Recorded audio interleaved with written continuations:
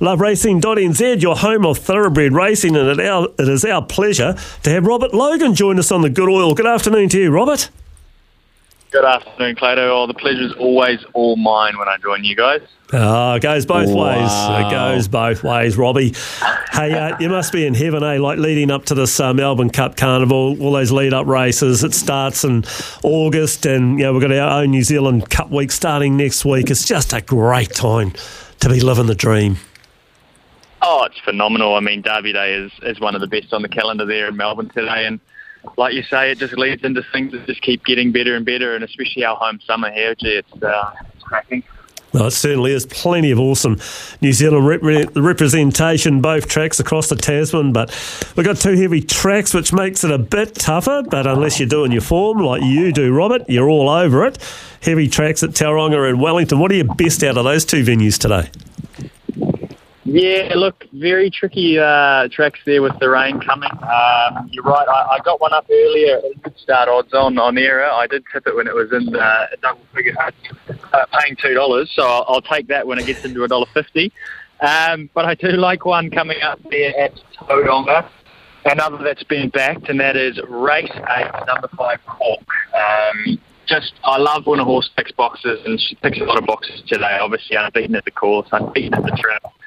Heavy track suits, and look, obviously Michael McNabb on board, and he's riding like a man possessed after coming back from that suspension, so that's nothing but a big tick. Yeah, it's good he's had a little freshen up, and of course out the back of Legato's Matamata Cup win. Cork around 481.90. Wellington, we are on now in a heavy 10 at Wellington, Rob. Yeah, look, another tricky one, and I didn't think we had that much rain down here in Wellington until I'm out on the golf course today and I see some puddles around. So the rain has definitely been, and obviously we're on a heavy track, so that tells the tale. And look, I think a good friend of mine and probably a good friend of the show likes one here. Mitch Davis is on one in the Fielding Gold Cup, and it is Robbie Patterson's horse. What's his called? The Fearless one. One Bold Cat, sorry. One Bold Cat, jeez. Yeah. He's got too many ones. And I'm with him. I think, look, he's a class horse. This is a good field, but, when the money goes on from that stable, they're there to run a race. So I think Mitchie's found one there, and obviously he is favourite now and shortening with those scratches and deductions. So I like One Bold Cat there to take out the feature of Trentham.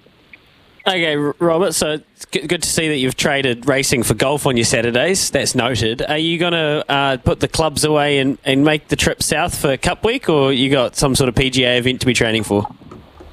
No, none of that. Of course I'll be there, Louis, and I actually can't wait to see Cup Week. It's just sensational down there. They just do it different down there, as you know, so I'm looking forward to that. Right, I'll see you front row, Dave Dobbin. You'll be there, the Grand Tour, obviously, getting absolutely involved. I can imagine it. And you'll be probably, by then, you'll be down to what kind of a single-figure handicap? You'd be probably, around a 7 or an 8, I imagine? Oh, I'm just a hacker, but I guarantee you I'll see you front and centre for Dave Dobbin. Okay, mate. Very good. Thank you, Robert. There's Robert Logan there. NZTR... obviously, don't give them enough work if he's out on a golf course on a Saturday, Clado.